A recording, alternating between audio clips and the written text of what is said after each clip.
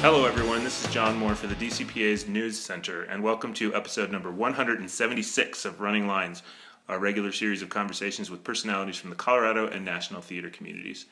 Today we have two esteemed members of the Colorado theater community, and shockingly, I believe for the first time, we have a multiple award-winning director and choreographer, Nick Sugar. Hello, Nick. Hi, John Moore. And for the second time, we have producing artistic director at BDT Stage, Michael Duran. It's good to be here. Hey. You guys are working together on this show, Peter and the Starcatcher at BDT Stage. First time working together? No. It's not. Why did I think that it was? We did Forever Plaid how many years ago? 10 years ago. 10 years ago. That was at BDT? It was at BDT. Okay, Michael, I'm going to start with you. Tell us about Peter and the Starcatcher and why Nick Sugar was the man you wanted directing the show.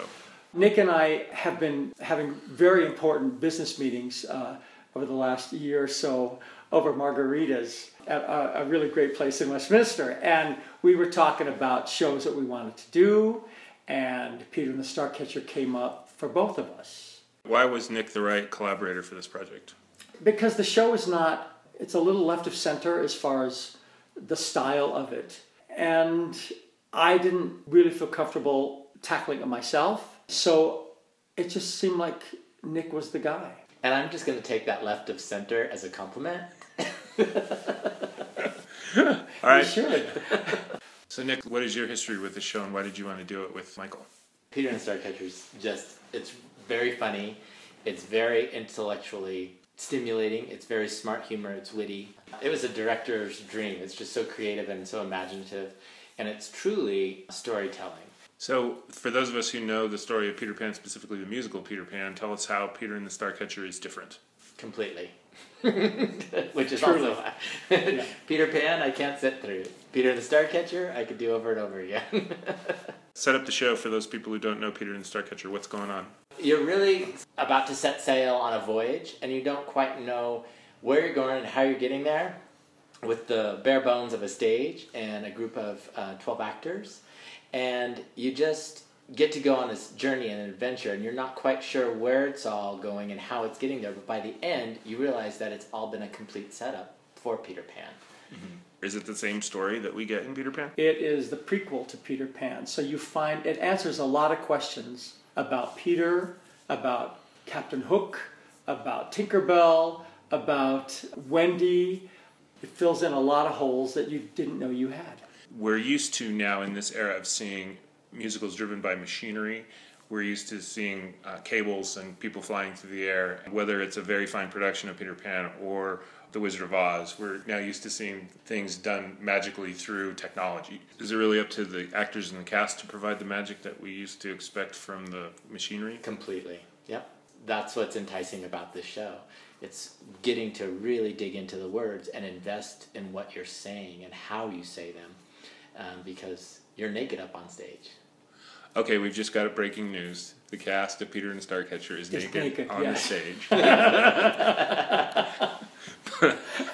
But tell us about the challenge for the actors. And you really had to look for a group of people with a real sense of play, I can imagine. Yes, we did improvs at the audition, which was something that I think that was new for a lot of them.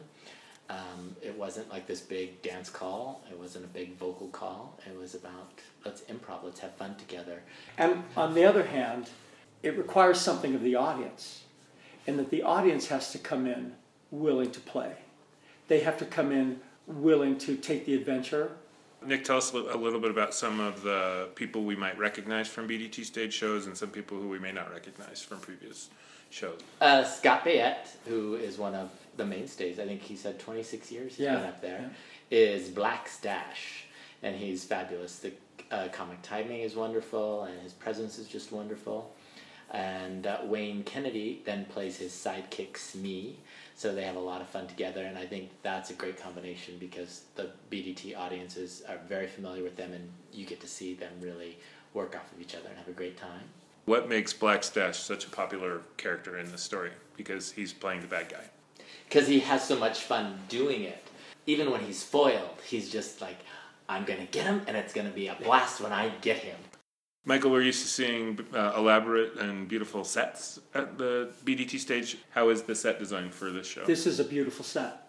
The proscenium, it's gorgeous, and it's all found objects around the theater. And we dug through the trash at the thrift store, and we dug through our prop shop and pulled stuff that maybe from other shows, and they glued it onto the proscenium and spray painted it gold. And when you look at it, you can't tell that it's Legos and Barbie dolls and stuff like that. Baths and it's beautiful. It's gorgeous. It's spectacular. Amy Campion. Yeah, Amy Campion did the set. Tell us what else you have coming up after Peter and the Starcatcher. Peter and the Starcatcher closes, I believe, May 4th, and then we're going to be doing Footloose this summer. After that, we'll be doing Midlife 2, hashtag What Did I Come In Here For?